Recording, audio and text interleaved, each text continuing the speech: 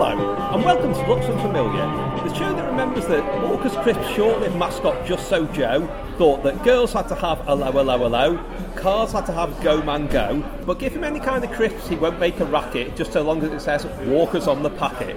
I'm Tim Worthington, and joining me today to talk about some of the things that he remembers, no one else ever seems to, is writer Gary Bainbridge. Gary, what are you up to? Where can we find it? Currently I'm chief boss at busstopeditorial.com, doing all sorts of writing and freelance type things.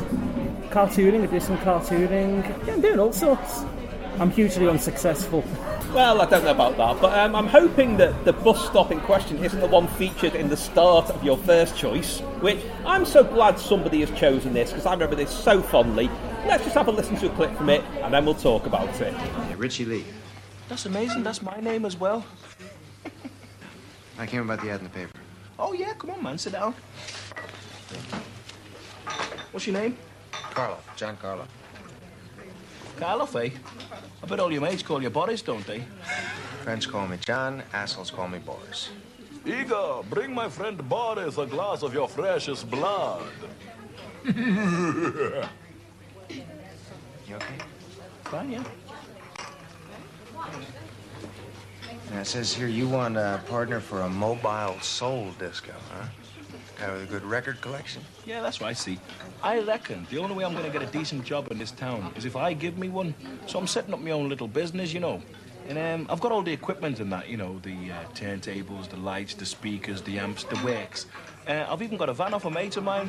All I need now is the records. Okay, I know exactly what that is. That's Screen 2, Coast to Coast from 1987. Gary, what was this? Okay, so Coast to Coast, I mean, it could have been huge. What it was a TV movie starring Lenny Henry as Scouts DJ, and John Shea, who played he played Lex Luthor in the New Adventures of Superman. Oh, he did. He did, yeah. But in this, he was a deserter from the U.S. Air Force, and they got together as travelling DJs playing 60s soul. And around 1987, there was a huge resurgence in the popularity of 60s soul. It's based on the Levi's adverts, which have all sorts of sort of stacks and Motown type music. And they had the likes of Bruce Willis, of all people, doing cover versions of Respect Yourself and Under the Boardwalk. So it's fairly huge, and it's got this amazing soundtrack of 60s soul, which is the problem, and which is why you've never seen it. Because they were only able to show it twice, because the soundtrack is so full of 60s soul, they can't get the rights to release it on DVD or to repeat it again. They have an enormous cast of brilliant character actors. You got the likes of Peter Vaughan, who played genial Harry Grouse in Porridge. He plays an underworld enforcer called the Chiropodist. His specialty is cutting off people's feet. Sherry Lungi, Bobby Nutt, Paul Bone, who was in Watching, and then Pete Postlethwaite plays a character called Kex. Now Pete Postlethwaite, actually, he's got an okay Scouse accent. But he lived in Liverpool for a long time. He was on the Liverpool Everyman, even their rectory group. But his Scouse accent is nowhere near as good as Lenny Henry's. No. I love it. It's actually shot on location mostly in Liverpool and the Lake District. But it's during the winter, so everything is grey and horrible. And Liverpool in the late 80s looked fairly grim anyway. I remember there's a bit at the beginning on the Magical Mystery Tour bus. Yes, the Magical Mystery Tour bus, which had probably only just launched around then. I would have thought so, yeah, maybe about 3 or 4 years. Yeah. And they're driving down the Strand, which is the road in Liverpool that runs along the river. And they say, our first stop is going to be Penny Lane. Even then, I'm thinking, you're going the wrong way. Yes. You're heading to Bootle, mate. I think I've had taxis like you. But then, it is authentic to go to like the Philharmonic pub. They have the Brahms and Liszt rooms, so they have which are 2 snugs in the Philharmonic pub. It's okay until you get to the end, where they're supposed to be at a military base in Florida. And you're looking at it and you're thinking, no, that's still the same grey sky. But there's a sign that says Florida, so it must be Florida, mustn't it? It must be. And then they sort of pan away, they sort of move away from this scene, and the car's driving off, and the car's driving on the right-hand side of the road, because, they're in America. It sort of zooms out, and you look, and you go, hang on a second, that's Burton Wood in Warrington. And you can almost see the IKEA, red letterboxes. And it's funny because it's like they film in Liverpool. They film in Liverpool quite a lot and pretend it's New York. Yeah. And what they do is they have a few yellow taxis. Yeah. They have a fire hydrant outside the Liver building and stuff. But that's slightly bigger budget. This is just a sign that says Florida. Yeah, it's interesting really because, like you say, Lenny Henry is absolutely brilliant in it, and I would say that one of the biggest shames about the fact that it's not better known, it's not more widely available, is I think it's, in inverted commas, it was made for TV, but it's his best film, because he tried to launch himself as a film star around that time. It didn't work. There were things like, there's Bernard and the Genie, which is another BBC film, which is good. It's good, but it's not quite there. Yeah. And he's really outperformed by Alan Cumming in that, I think. There's also True Identity, which was his big Hollywood film, which is pretty bad. I've got to be honest about that. I have an ex-rental VHS of that, which I just keep to remind myself to aspire higher in life, really. Is that where he has to pretend to be a white guy? Yes, it is, yeah. Wow. It does not really go very well, that film. But it's a shame, because Lenny Henry, he gets kind of like ridiculed now, but he was absolutely brilliant for so long, because he was fantastic in kids' TV, in Tiz Was, in all the other sort of ventures around, and he did when he was a Radio 1 DJ for most of the 80s, actually, on and off. He was brilliant. Right. Yeah. And then he moved towards the alternative crowd, which is interesting because this was directed by Sandy Johnson, who did quite a few Comic Strip Presents films. It was written by, as well, one of his regular writers, Stan Hay, who I think created Gronk Zillman, which is the Lenny Henry character nobody remembers, the time-travelling detective. But he made then that bid for sort of big stardom, and it didn't really work. And then a couple of years later, I think the first substantial thing he did after that was Chef, which again nobody remembers now, but that was kind of like a step back, like I am a character in a sitcom. Not a step back in terms of a humbling thing, but kind of I need to find my feet again. And he never quite got back onto that level. It's a shame, because I loved Lenny Henry. Lenny Henry in the 80s was easily the best television personality. Yeah. He did everything. He could do everything. He brought out his CD. He did, yeah. I think it was after Coast to Coast. Because in Coast to Coast, he sings Drift Away with John Shea. And he's got a great voice. Yeah. I'm going to say it's a great voice. It's a great voice for a comic. Yeah. Coast to Coast is kind of... People go on, rightly about, BBC one-off dramas in the 60s, and ITV in the 60s as well, and that was the golden age to say, but I think there was a second golden age in the 80s. You get all kinds of things like this, like Bernard and the Genie, not quite as uplifting, shall we say, but Threads. There's all kinds of things around that time. The Black and Blue Lamp, which I loved, where it's the one where the characters out with Dixon and Doc Green accidentally run into a modern sort of the Bill-style police drama. And there's also Body Contact, which is one of Phil Norman's choices on this, which is that bizarre rock opera. But there was that high quality level of TV drama in the 80s that gets ignored, though, and I would say Coast to Coast was one of the best of those. It was absolutely... I mean, I did look up, the makers' Guerrilla films still exist, and on their website there is basically a page saying, stop asking us about Coast to Coast, we can't get the rights to release it. But this is exactly it. It's such a tragedy, because it would be I mean it's definitely worthy of a reappraisal, but no bugger can see it. Okay, well, I don't know what the soul aficionados of the late 80s would have made of your next choice, or indeed the record it was based on, which, in the absence of a proper clip, is what we're going to hear now.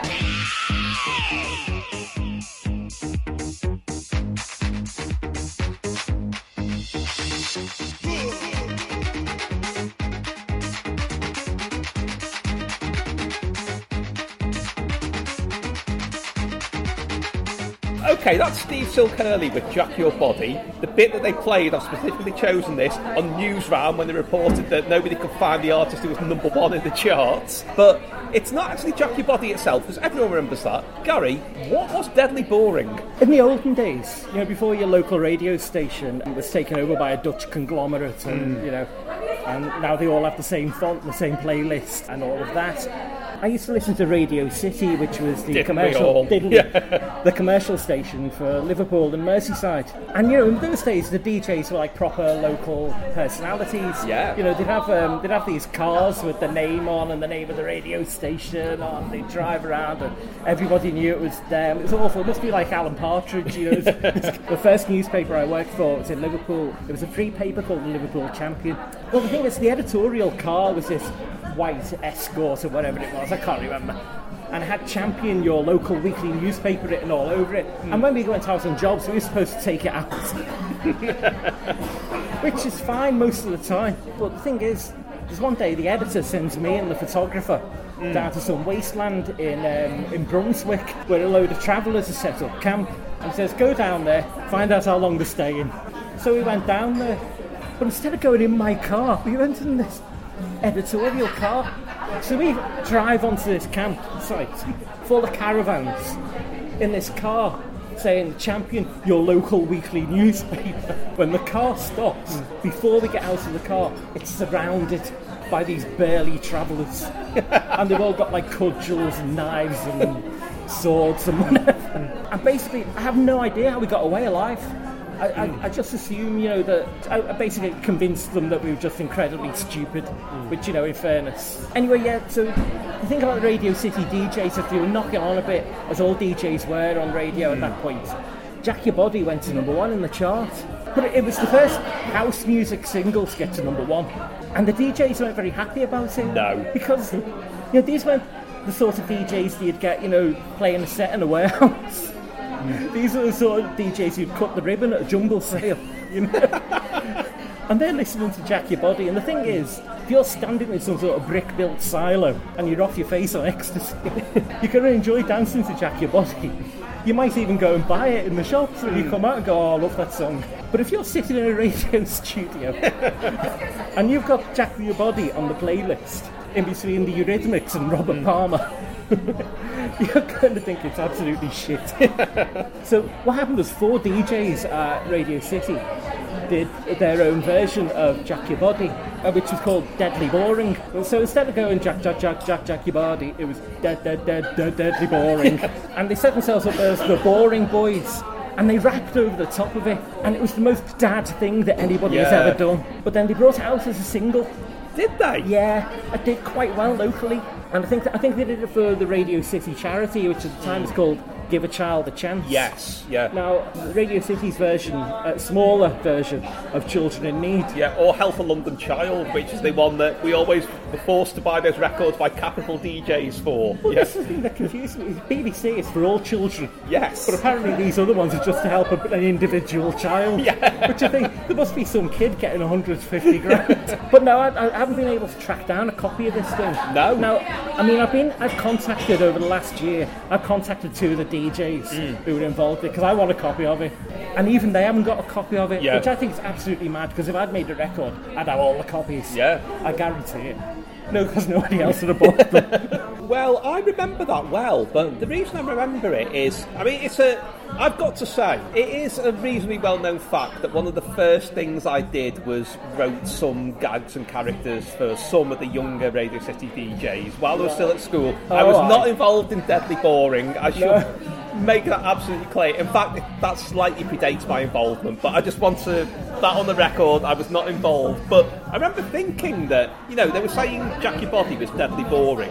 Now, what did they consider not deadly boring? Because my memory of Radio City around that time was, you had the younger ones, like Tony Snell, who was still one of my favourite DJs ever. It was Kev Keating. They were quite reasonably down with, comparatively, with, new sound stuff, but there were older guys there, like you say, guys in their late 30s and they're being generous, still with the aviator shades, still with the monogram cars. They seem to regard it as an imposition if they had to play anything that was actually in the charts, even if it was like The Way It Is by Bruce Hornsby or, the Bangles or something. They would be so begrudging about that. They couldn't wait to get back to playing. I mean, the stuff I remember was they wouldn't let it go with The Hole of the Moon, The Year of the Cat. It's all the off the records. Sweet Freedom by Michael McDonald was just, for years after that was a hit, that was on endlessly. Yeah. There was a record that nobody remembers till they hear it, Standing Outside in the Rain by Skipper Wise, where I gather he was actually Dutch. He was a bloke with a huge mullet, and it was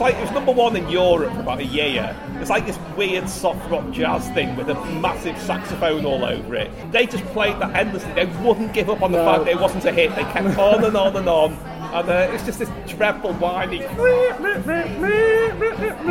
Wow. It's like a prototype Scully-delic thing. Oh, the Glamour Boys by Living Colour, which is actually a good record, but that was their kind of, hey, I like a young person's record. Anything that was new or, innovative or, I hate to say it, American and a bit black, they didn't take well to at all. No. And parodying rap is a bit... I find it very old fogish. I mean, recently it was the Top of the Pops on BBC4 where it had 3 awful, I'm going to say this, all awful, novelty records making fun of rap and, in a very down-their-nose sort of way. There was the Anfield rap, there was Loads of Money Doing Up the House and Pump Up the Bitter by Star Turn on 45 Pints. It was all kind of like saying, ho, look at this silly new music. And people who were listening to local radio wanted to hear that stuff. They did not want the Year of the Cat again, but forgive me, Al Stewart, but I'm not massively urban myself. My favourite rap record is Rapture by Blondie. But yeah, I know what you mean. But I will say in balance that, not bigging myself up here, but in amongst the dreadful stuff you got on local radio and there's the awful comedy that didn't work, there were some people trying to do funny things. I remember, forgive me for revealing this, Nelly, but do you remember on Tony Snell's evening show there's a feature called The Vox Box, where it was like he saw himself as the station's John Peel, really, and he played people like Noise. His show was The Noise, wasn't it? Yeah. He played people like the Lars and James long before anyone else, Happy Mondays and so on. We had a feature called The Vox Box where you phone up and, leave a message requesting, True Faith by New Order or something. Yeah. The problem was that a lot of them were just, all right, Snelly lads, can you play, Standing Outside in the Rain by Skipper Wise? There's nothing to them. So there were people that were encouraged to phone up to do silly things. I still don't know who the Trump and Fire Brigade Blues Band were, but I might know who the Brothers were. as in monks, not as in more rap parodies. But I tell you what, Liverpool, actually, early 90s. I think it's probably on 1990, 91. Do you remember Toxteth Community Radio? I do. I was on that a couple of times. Yeah. Do you remember Peter Serafinovich had a show on there? I do. Yes. Yeah. That's a whole weird thing of me and Peter crossed paths so many times in those days and didn't actually know each other. It was bizarre.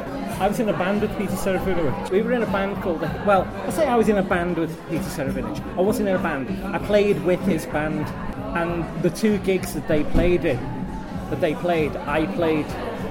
We've had 2 gigs. The first gig was the current Helen Linehan, her 16th birthday. And then we had a gig in the Pink Parrot. In the Parrot? No way! Yeah. And then we gave up, and the band split up. And Pete bought out from the other members of the band the 4-track. And basically he started using that then to make comedy tapes. And that's how he started off. Yeah, see, there is all these things that people were trying that, didn't get... In these days, it's so easy to get anything on the national platform straight away. And those days, you were lucky if anyone who could pick up Toxteth Community Radio heard you. Exactly. Genuinely. There were so many things I did that... we mentioned before we started recording that I was on Only Connect the other week, and I've had, people I went to school with that I've not seen since the early 90s have got back in touch. In those days, there were things that I did that I thought were quite high profile, that even my family would say, I didn't realise that was on. So, thankfully, one of them wasn't deadly boring. They probably were all deadly boring in their own way. Okay, we're moving on to your next choice now, which is deadly boring, but in its own way.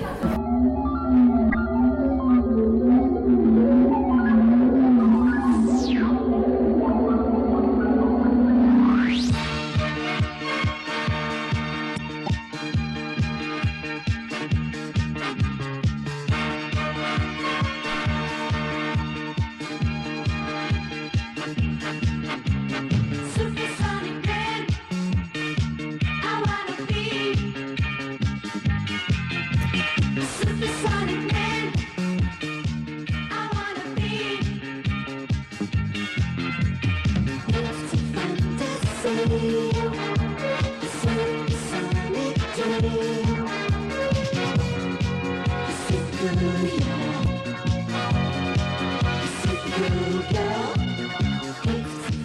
that was a trailer for Supersonic Man. Don't all rush out and see that now. Gary, what's going on there? This is probably my vaguest recollection. Okay, so I was a big superhero geek when I was a kid, and I still am. But you know, it's a very different atmosphere now. I mean, if you'd come to me 15 years ago and say, right, 2019, everyone's going to know who Groot is. Yeah. Everyone's going to know who Thanos is. Yeah. And if I'd be sectioned, if you'd said to me if anyone's going to know who Iron Man is, Yeah. I'd gone, yeah. Well, Shang-Chi is coming up in the film. I know. My childhood is happening too late in my life. That's the trouble. Because when I was a kid, you know, all you had Superman the movie, you had Wonder Woman and the Hulk on telly, and that was it. Yeah. Yeah, that was absolutely it. But the thing is, Superman the movie was huge, and of course, a lot of people out there wanted a bit of that action, but didn't own any of the intellectual property. Now, I've never seen Supersonic Man. I've boned up on some of the other things, but I don't want to look at Supersonic Man. I know I could find it on YouTube. There'd be something. I know I'd find something of it on YouTube, but I don't want to ruin it because I went back and I watched the Spider-Man TV series. I did that. On YouTube, Oh my god. and Yeah. it killed it for me. I want Supersonic Man to live in my head. But basically, I didn't see it. I didn't see the film. What I saw was a clip on what I suspect was Screen Test. Right, yeah. Okay, and all I remember was Supersonic Man sort of flying up some sort of lift shaft and then landing in this sort of white corridor and walking along this white corridor, and it had this sort of real sort of sci-fi look to it, sci-fi vibe, which is very different to the Superman film. Probably a bit like the Krypton scenes in Superman. The Supersonic Man, he had a costume that was basically Superman, except the reds and the blues were reversed.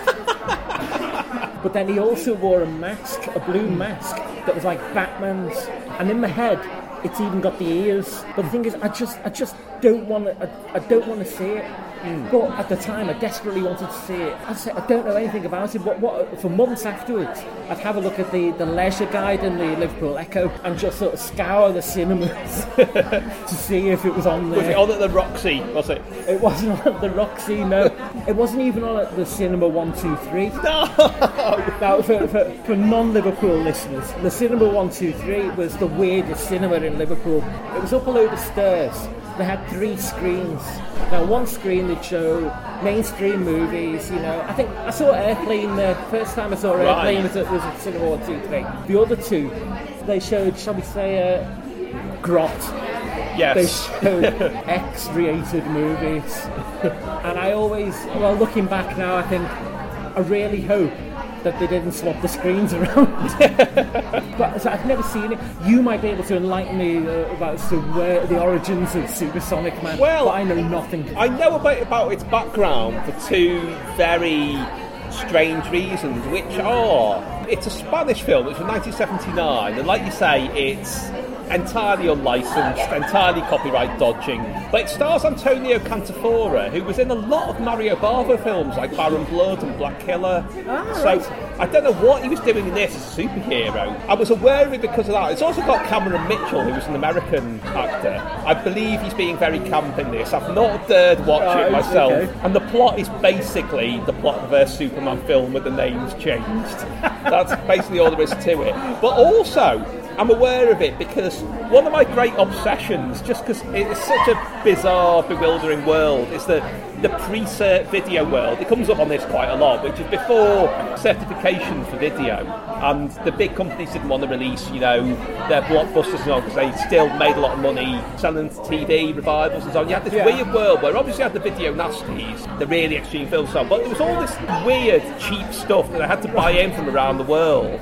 And, you know, these things that there are films that have never resurfaced anywhere, like favourite, a good friend of the podcast, Ben Baker, The Legend of Hillbilly John, which apparently is we're obsessed with it because it's worth about £5,000 second-hand on VHS now. Who's going to pay that much for VHS? But this was released by the brilliant Interaction, who, as far as I'm aware, all they did was put out films called things like Black Dragon Revenges Bruce Lee, Exit the Dragon, Enter the Tiger, Bruce Lee against Superman, Bruce Lee against Iron Hand, all of which starred a guy called Bruce Lee. Now, do you notice something about that?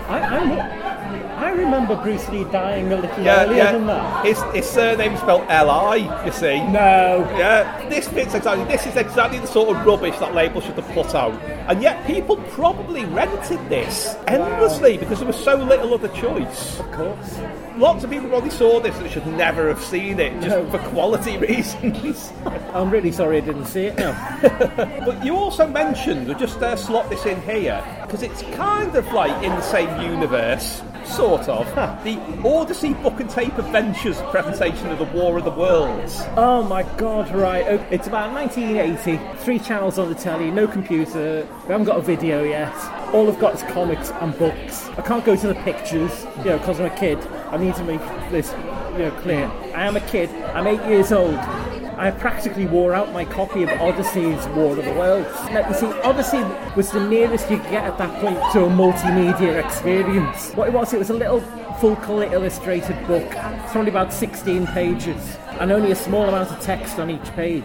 And there was a cassette tape, and on this tape was a half-hour sci-fi audio play with special effects and a synthesized soundtrack. It's very like what Dirk Maggs was doing in the early 90s. Yeah. But on a much lower budget, I should imagine. And what you'd do is you'd look at the pictures in the book and you'd listen to the tape, and every so often the tape would go brick, and you'd have to turn over a page. I couldn't get enough of them. I mean, I ended up getting enough of them. They made 6, I bought 6. I got them from, I don't know, Woolworths or Great Homer Street Market or whatever. But the best one was an adaptation of War of the Worlds. But the thing is, because, Odyssey are American, they can't set it in 19th century England, because, that would be mad, wouldn't it? No, they have to set it in America. And they have to set it in the 21st century, in the far-off year of 2015. Now, it's very, very easy to mock predictions of the future. Yes, it is. Oh, boy, they did not do very well. So it's not so much a technology. Although, I'm looking out at a street now, and there are cars going past, and they've all got 4 wheels, and they look like cars. What they don't look like are eggs with 1 wheel.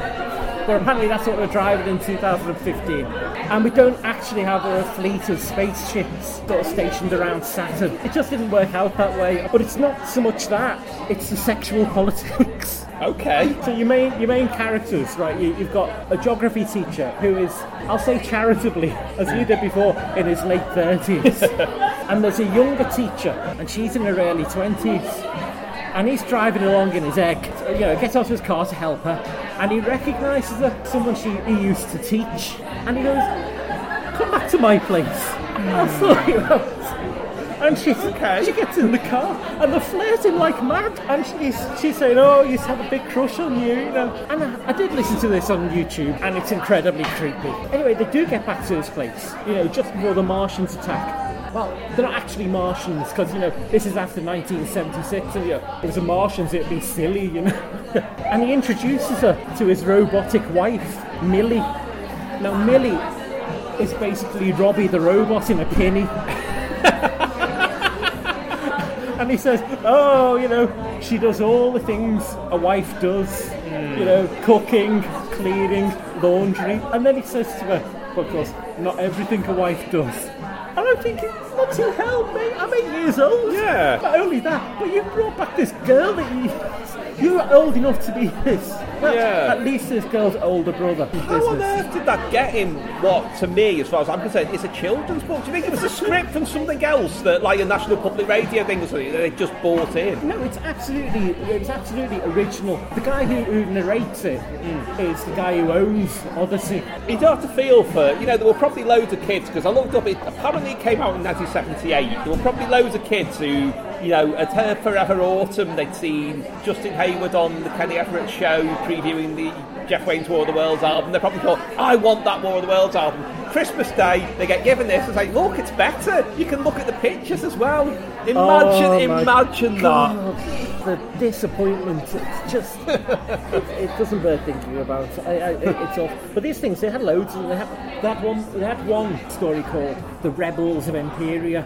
I want you to try and guess 1978, what that might have been a total rip-off of. Could it have been Battlestar Galactica? Stunning work. Well done, the Americans. Right, okay, well, staying in illustration land vaguely for your next choice, which I'd forgotten existed until you brought him up. There's nothing I can really use as a clip here, so here's something that I hope people don't take offence at how contrived this is.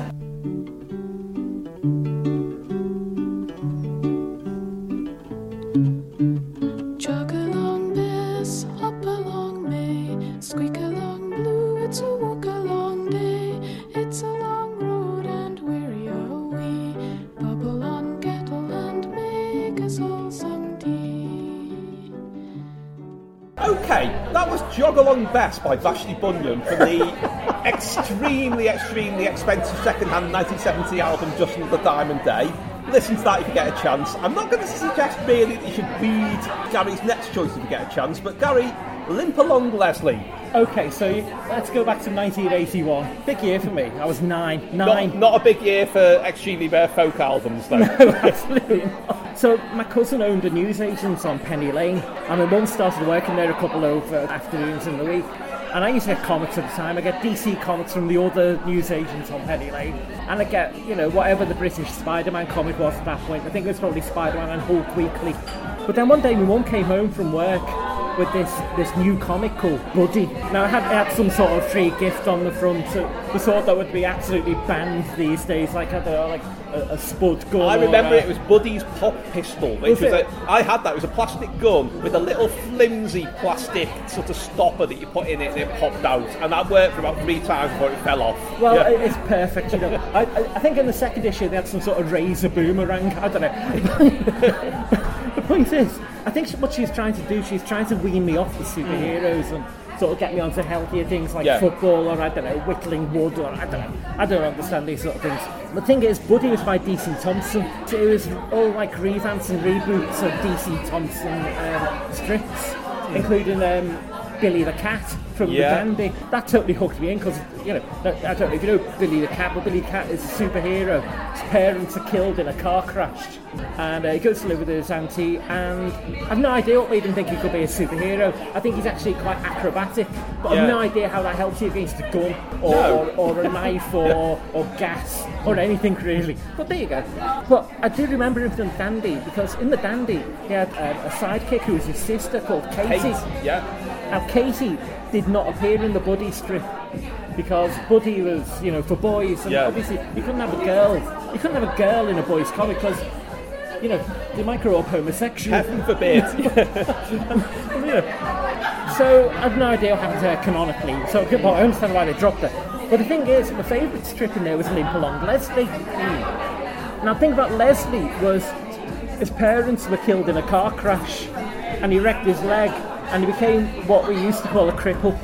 We don't call him that these days because we're actually nice human beings. But then, even though he was crippled, he went on to become a footballer. And now, I know what you're thinking. How much potential have we lost because we started insisting the parents wear seatbelts in cars?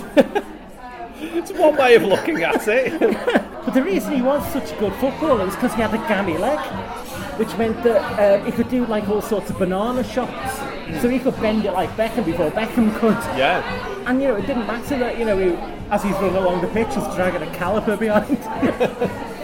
But the thing is, you think to yourself, well, that's great. That's great, Gary. I can understand why you're into that. And I would say to you, no, because it was better than that. It was much better than that. Because not only was he a footballer, he was also a part-time farmer. How did that help his football? And he had a dog like Black Bob. And so it was great for the writers because they'd go, well, if they couldn't work out how to get him to win a game by scoring from the corner flag, they'd just shove his sheep on top of a mountain and put them in sort of all sorts of mortal peril. Well, I only faintly remember the Buddy because I remember not liking it that much because I had the thing about I used to feel this was very, very unfair, that boys' comics tended to be, square-jawed and improving, which wasn't what I really wanted. Because, in this as well, there's Deep-Sea Danny's Iron Fish, absolutely, a boy with a sort of stingray-shaped submersible. Yeah. There was Tuffy, the homeless boy, who was trying to avoid people finding out he was living on the streets, which probably his parents died in a car crash. There was Hammer, who fought Vikings, so I think his parents might have been killed by Vikings, or they might have died in a longboat crash.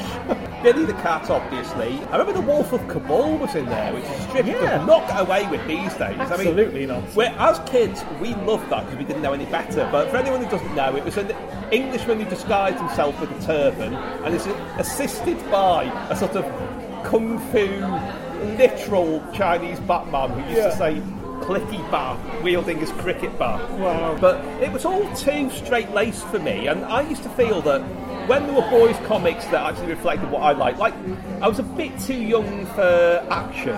I remember 2000 AD coming out, Eagle, Scream, everything like that. They were the ones that immediately people would try to ban. They would say they were too extreme, too horrific, too violent, and yet, because I had so many sisters, girls' comics were everywhere. Girls' comics had everything you wanted in: demonic possessions, ritual murders. You read Misty. Misty was absolutely terrifying. Girls having romantic adventures as well. Yeah. It was, and nobody said anything about them. Nobody tried to stop any of that. I think that was so unfair. Nobody cares about boys, that's the trouble. You have to weigh it against, all the male privilege that there is in the world.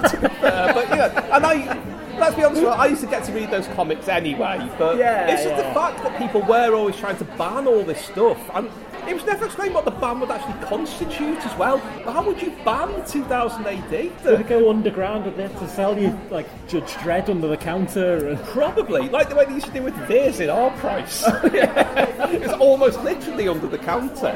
But Limp Along Leslie has not registered with me at all, probably because they think, oh God, he's having struggles and it's football. Why is there a talking computer on the 13th floor of this building trying to kill him? Okay, well, I've got absolutely no way of getting into your next choice, but I do think on the basis of what I was able to find out about this one, this might be the shortest choice on What's Unfamiliar ever. Show me a girl, piece of harmony in her heart. When things go wrong, there will be no falling apart. I wanna understand things aren't always gonna go right, and I'll show you a man who can show you the light. Show me a boy with no burdens on his shoulders. As time goes on, seems to only make him bolder. Then I met you. Something that I can't explain. This feeling that I get is like I'm going insane. It's that look in your eyes that says you love me, and all the silly things. Okay, that's a bit of Ali Campbell's 1995 hit That Look in Your Eye, but we're more interested in the co-vocalist on this. Gary, who was Pamela Starks? Do you even know? This is a really interesting thing. You see, I was trying to think of songs that I hadn't heard of for years, and the one that came to mind was That Look in Your Eyes by Ali Campbell, featuring Pamela Starks, which was a number 5 hit in 1995, and then just disappeared. Yeah. And it's got the weirdest video. So you've got Ali Campbell, and he's in a desert, and then you've got Pamela Starks in some sort of, I don't know, some sort of lush green pasture. Yeah, apparently cosplaying as Mariette from Darling Buds of May. Absolutely. And then as the video progresses, they sort of move closer to each other. And, you get like bits of sand are sort of snaking towards her, and bits of grass are sort of going towards him, And honestly, you don't need to be a Freudian to work out what's going on here. The thing is, Pamela is absolutely stunning in that sort of late 90s, late night Friday movie on Channel 5 kind of way. What, erotic thriller starring Shannon Tweed, as it always said? That was the only billing they had. Essentially. TV listings people hated Channel 5 at first. A number of things just had puppet fun under them. But the thing is, it's Ali Campbell. Well, you know what Ali Campbell was. I mean, people who don't know what Ali Campbell looks like is, if you imagine Madame Tussauds made an attempt at Nick Hucknall, you watch the video and you think, well, fair play, Ali. I can see what you're doing there, and good luck with it. Yeah. Because it's a bit sort of Adrian Chiles and Christine Bleakley. But then I did the research and I had a look at UB40's autobiography, and yes, they were shagging for a while. That's literally the only piece of information I can find. Yeah, on Pamela Stark. There was nothing out there. She's not even the first Pamela Starks on Google Or on IMDb. Yeah. I don't understand it. She's just like falling down the back of the internet. Yeah. I don't understand how you can be so successful in 1995 and then just vanish. Well, I mean, it doesn't quite explain her complete disappearance, but I do have a theory about why this record's so forgotten, because I had no memory of it at all. But I do think 1995, and I've got an example that backs this up, regardless of your own feelings on Blur and Oasis and Britpop and so on, that was what dominated that year. That's what history is going to remember. Everything else was kind of a sideshow. And I say that in full knowledge that there were lots of people making great records. But the thing I will always point to is Stillness in Time by Jamiroquai. Number 2 for several weeks, massive, all over the radio, and yet nobody remembers it, to the extent that recently, when there was a top 40 singles by Jamiroquai category on Pointless, I jokingly said Stillness in Time, and it was Pointless. It was that big a hit, and people forgot it just because of what was going on at the time. And I think that happened to poor old Ali Campbell. But why did Pamela disappear so completely? I don't know. I mean, Ali Campbell went back to UB40. He's fine. He's doing reggae. But Pamela Starks. You look in Google, you look for Pamela Starks. Sing a Pamela Starks. You find that gets you to UB40 automatically. Yeah. Everything else is just pictures of her from that video and nothing else. I'm not saying I'm looking for pictures of Pamela Starks. I want to make that absolutely clear. But I'm trying to find something. I know nothing. I even looked on the UB40 fan forum where somebody sort of addressed, say, hi, does anyone know who she was or what happened to her? And all the replies were just being like, lol, new poster, welcome to the forum, mate, thumbs up. And that's all it is. Nobody's answered it. I wonder if it was like, there was that guy from the 80s, Peebo Bryson, who only seemed to do duets with people. That seemed to be his sole existence. I remember a couple of years ago being on the train, coming back from Liverpool Central to go and see my parents. There was a poster on the train for David Guest's Soul Spectacular at the Royal Court. Wow. And he had, ex-members of all kinds of... fair play to him. He pulled out all the stops getting Former Temptations and so on. It said, the names of their songs after the names in brackets. And it said Peebo Bryson brackets duets. Was she kind of like a Peebo Bryson figure who only did one duet?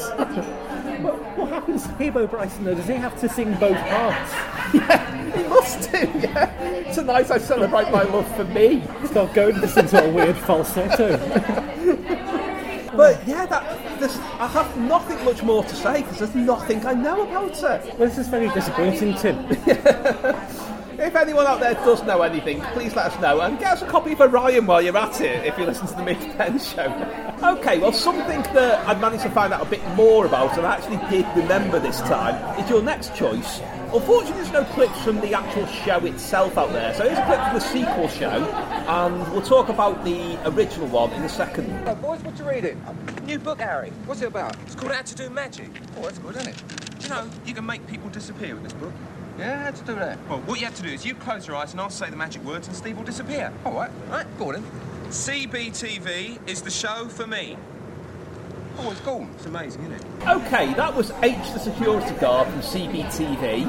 One of my favourite programmes when I was a kid, but it wasn't always CBTV. It originally started as Ace Reports, and Gary, I believe, had an annual of it, which I didn't even know existed. Well, this is it. I mean, Ace Reports, obviously. I think what happened with Ace Reports was that it was presented by a guy called Wayne Larrier, who played Johnny on Pipkins when I was tiny. Yeah, he was also in the Boogaloos, that weird American series with all got wings. Yeah. I didn't know that. He presented this. It was Sharon Davis, the swimmer, Brian Jacks, the judo player. I don't know, what do you call him? Judist? Judist, that'll do, yeah. Let's call him a Judist. And then there was Bob Goody, who was on from Smith and Goody, which was Mel Smith's less popular double act. Not with me. I love Smith and Goody. The number of people you will find if you just Google Smith and Goody begging to see clips of Smith and Goody And there was so much excitement when, this is going to sound wrong when I say there's so much excitement when Mel Smith died, but there was a tribute programme on BBC One. I remember Twitter just being a buzz with people saying, are they going to show a bit of Smith and Goody? And they did! And everyone was so happy. But yeah, there was also Tommy Boyd, because I think Ace Report was a replacement for Magpie, which was very suddenly pulled. It was. Yeah, and they inherited Tommy Boyd, who was like the young one on Magpie. That's right. Yeah. Tommy Boyd sort of fetched up everywhere, didn't he? Ended up on the Wide Awake Club. Or he had a serious news quiz on Children's ITV at one point. Yeah. That does ring a bell. What's happening? That's it. What's happening? Yeah. Well, there you go. Anyway, so that was Ace Reports. Anyway, in an act of absolute arrogance, they brought out the 1981 Ace Reports Annual. The thing is, there's a reason the second and third films in a series are called like 2 and 3. Yeah. But you don't call the first one 1. No. I mean, there's no film called Superman 1 or Jaws 1. The thing is, if it's not successful, they don't do another one. This one was bought for me for Christmas, and I remember it quite vividly. And I think that's because, in retrospect, it was incredibly boring. You know, you watch like an old episode of Blue Peter, and it's 25 minutes of John Noakes going around the factory finding out how to make buckets. And you look at it and you think, it can't possibly have been this dull when I was a kid. But it turns out it was. It's an entire book of this. So, I mean, it's got fitness with Brian Jacks, you know, the judist. And it's literally a picture of him up in the corner, and then 8 pictures of people, like cartoons, of people doing press-ups and sit-ups. And that's 2 pages boxed off. That's a laugh, isn't it? And then there was a piece about being backstage at the Sweeney Todd musical. That sounds riveting. You know, on one level, that's incredibly dull. Yeah. But on another level, a 9-year-old kid's supposed to be reading about mass murdering cannibals. I don't know. It's a very different time. I mean, and there was a spread. It was Bob Goody explaining how to make a pizza. That doesn't sound like it's going to be as exciting as it should be. Well, it's not really. I remember I had like a list of ingredients, and it said oregano, and then after it's in brackets it said a herb, because it was 1981. Nobody had any idea. But yeah, that was it. I mean, it turns out that the Ace Reports Annual was very inaccurately named, because in fact the only thing that was true about it was it contained reports. Yeah. It certainly wasn't Ace. It wasn't an annual. It was scrapped. Well, I've seen the few scans that are online. I think you're absolutely right about it looking dull, because it seems to me that they thought, because it was a magazine show, but it wasn't really a serious show, which I'll come back to in a minute, but it had long serious bits in it. Yeah. I think they thought, well, we'll just make the annual that. Whereas I don't know if you ever had any of the Swap Shop annuals, or Swap Shop books as they called them. No, I was an ITV lad. I was Tiswas. Well, the Tiswas Annual is a work of art in itself, but the Swap Shop books were really cleverly done, because they replicated the way people forget that. I mean, he's done so many bad things since, but it was Noel was the driving energy behind Swap Shop. He would, when things were getting boring, he would move it onto something else, or he'd throw in a joke, or he'd chat with one of the cameramen or whatever. And they reflected that in the books, because, you know, it had your serious bits, but they'd be broken up by, you know, a page of Noel saying, here's some fun you can have making John look like Mr. Spock and putting ears on John Craven. And then there was because Gordon Murray did some shows like the Goblins of Skip and Buffy for some of the inserts. And obviously they couldn't have a Hong Kong Philly strip in the Swap Shop book, but they did have, like, photo strip Gordon Murray stories. Right. So it was really, really cleverly done, but this just looks like the sort of thing that, I don't know who gave it to you for Christmas, but it'd be when relatives that you didn't see that often came a couple of days after Christmas, and you didn't have a high bar set for what they give you, but then they gave you that, and it was even worse. Things like the Scoop Sports Annual that somebody gave me once. Yeah. You must have loved that. Oh, that was riveting. But the main thing I remember about Ace Reports, which was why I was saying it wasn't entirely serious, was I don't know if they were in Ace Reports or just CBTV. My memory is this was Ace Reports, but Steve Steele and Jim Sweeney, who were quite bold choices at that point, because they were just coming out with the comic strip in the Comedy Store. They were associated with, you know, those people who said rude words on Channel 4 late night, like French and Swords and so on. They did comedy inserts, and they were always like hoax things. But I remember one week they did the thing about, they said, if you get a bin lid and cover it in tin foil and plug it into the aerial socket of your TV and hold it up to the sky,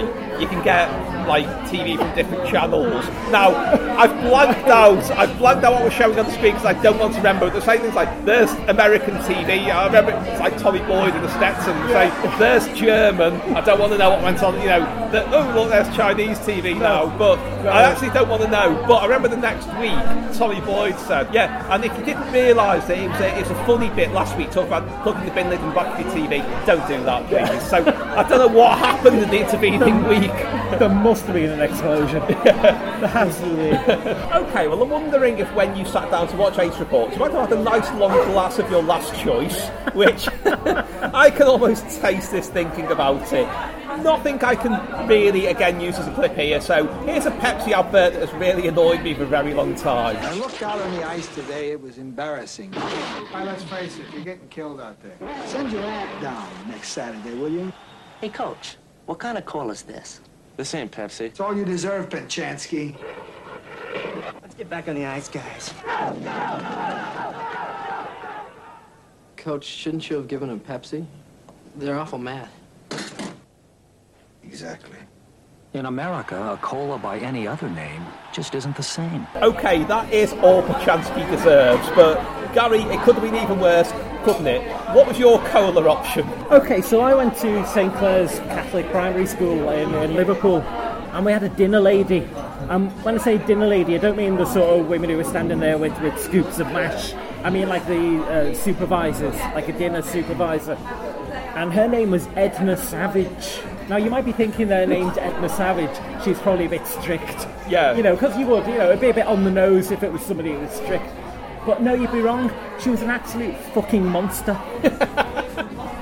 Everybody was scared of her, even the head teacher. Anyway, one day, she went absolutely apeshit because of these cola tablets. Now, in the late 70s, the early 80s, this country had a weird obsession with dried drinks. Yes. Yeah. So you'd get things like Bird's Appeal. And there was Kellogg's Rise and Shine, which is in the edition with Melanie Williams. Exactly, yeah. Bear in mind, you know, fresh orange juice in those days, you know, it was considered a premium product. Yeah. You'd actually get it as a starter yes. with your meal. Yeah.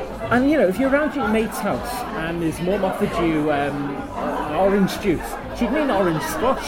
And Bird's Appeal, you know, was this sachet and God knows what sort of powder, and you put it in a jug and you'd make it, and it tasted grainy and slightly more like pasteurised orange juice than orange squash, but nowhere near pasteurised orange juice. So this is the environment you're in. These cola tablets are actually quite similar. Now, you weren't allowed to bring packed lunch to my school at that time, which of course meant that you weren't allowed to bring in drinks.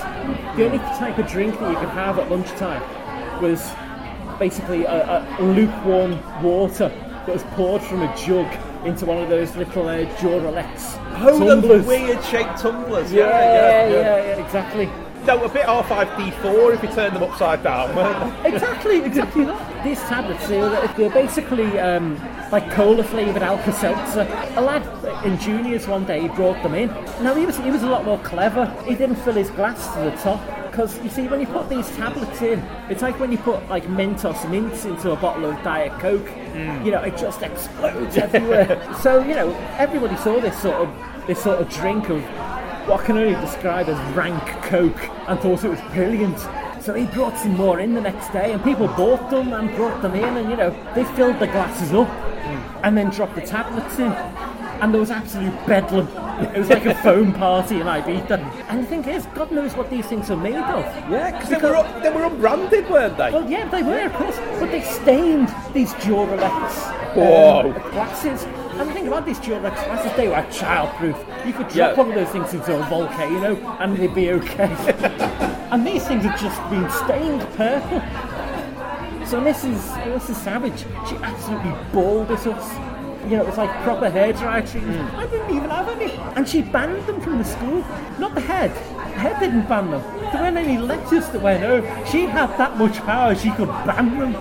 But I think what she must have done straight after that was gone around all of the news agents around the school and got them to withdraw them from sale because I could never buy one. I've never had one. No, it's the Supersonic, man, of drinks. I remember them existing, and you never knew where kids had sourced them from. Almost like they're from a dealer or something. They must be. It's like looking for an orange twirl at the moment, which I still haven't found. I still don't believe they exist. But I never got a chance to drink any of it. And thinking back, probably a good thing. Yeah, I mean, I really don't like the sound of what was in them, but it was a recurrent thing in school that something would be a sensation for a couple of days and then it was banned. I mean, the one I really remember was, apparently they have a real name, I just call them those spidery octopus things that roll down windows. Oh, yeah. That's what they're called. Yeah. Apparently there was a brand name, but I refused to countenance it, but it was like, for a couple of days, people were throwing them at school windows and watching them roll down, and then you were told you're not to bring them in again. Because he left a terrible stain, didn't he? Yeah. A proper streak on the window. Fanta yo-yos, although I was about 14 or 15 by that point. I remember everyone still having the Fanta yo-yos that lit up and made noises. Oh, yeah. And they got banned very quickly. But really, when were kids going to cotton on to the fact, enjoy these crazes out of school? Because your fame will be short-lived for introducing them. Nobody will care when somebody finds the next thing. Yeah, maybe that's what we should do. We should go around to schools, go to schoolyards, stick your head through the railings, say, look, you know... No, I don't advise doing that. Put that down. Yeah, okay, fair. So, did you retain a love of soluble drinks, or... Because it is still quite a novelty, I find. I remember trying to dissolve. Do you remember they brought in Lucozade tablets in the late 80s? Oh, yes. I remember trying to somehow, like, kind of a bit like Percy in the Blackadder 2 episode, like, trying to extract purest Lucozade from them, grinding it with a mortar and pestle and trying heating the water to the optimum temperature. I thought it would, like, coalesce into Lucozade, but it didn't. It didn't happen. No. You know what? You could have actually done, just gone to the shop and bought some Lucozade. They don't even sell them in chemists these days. You can get them from proper shops. Yeah, but they started using scary words like isotonic in those days. Like, you weren't allowed to have them unless you were good at sports. How did that happen with Lucozade? How was Lucozade rebranded from something that you drank when you were absolutely dying to something you drank because you were about to run around a track? I really don't know. I would say that it was probably in the mid-80s that happened, wasn't it? But I can't even think what they were competing with, because there wasn't even another drink that went sporty. And none of the innovations that anyone else did around that time worked, because there was... Cherry Coke first came out in the mid-80s, and it lasted for a very short time. Ditto caffeine-free Coke. Yeah. There was New Coke in America, which didn't happen. Although there's all kinds of conspiracy theories that was deliberately to relaunch proper Coke as good old-fashioned, like you had in the 70s. I suppose there was the Iron Brew repositioning, and they went from like comedy Russ Abbott, Scotsman bending girders to the really funny parody adverts. But nothing else really had that kind of, succeeded in that way. It's funny. I was talking about this to a friend of mine the other day. Chocolate bars haven't really evolved since about 1989. They're all variants on chocolate bars that existed then. Yeah, including orange ones that you can't find. Well, exactly. But I mean, they brought out the Fuse. The Fuse was massive for about 3 minutes, and then they discontinued it because nobody was buying it anymore. I think it was a weird half-life, I think, of and there was also the Maverick bar, which is really, really weird because it plays such a big part in that sketch in the first series of League of Gentlemen, where the Maverick bars are stolen from Pop's shop. And yet, at the time, that felt like a perfect reference. It was the unloved chocolate bar that he would get overexcited about. And now, I'm sure people watching it are thinking, what's a Maverick bar? But yeah, all the innovations they tried just came and went. Exactly. And everything did sort of stand still and kind of like a chocolate-themed episode of Sapphire and Steel with the clock just moving backwards and forwards on 1 second. It's like, it's the thank crunchy it's Friday clock, but it's just stuck like that.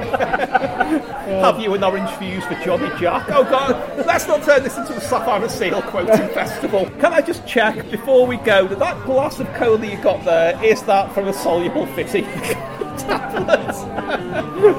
I'm going to check at the bar. I'll let you know. The glass looks a bit stained to me. Oh well. Best of luck. Gary, it's been brilliant. Thank you. Tim, thanks.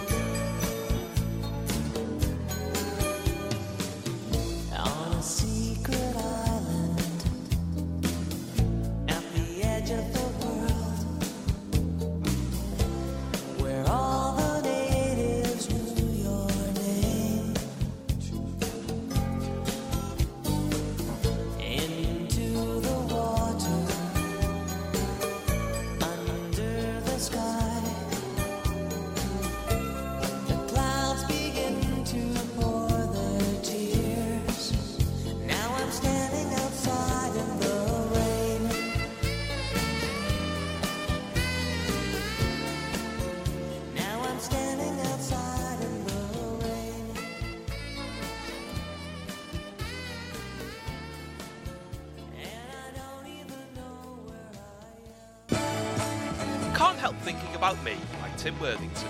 A big book full of old articles giving a new twist, looking at how and why I ended up on the BBC News channel with a big caption saying Clangers Expert. More details, timworthington.org.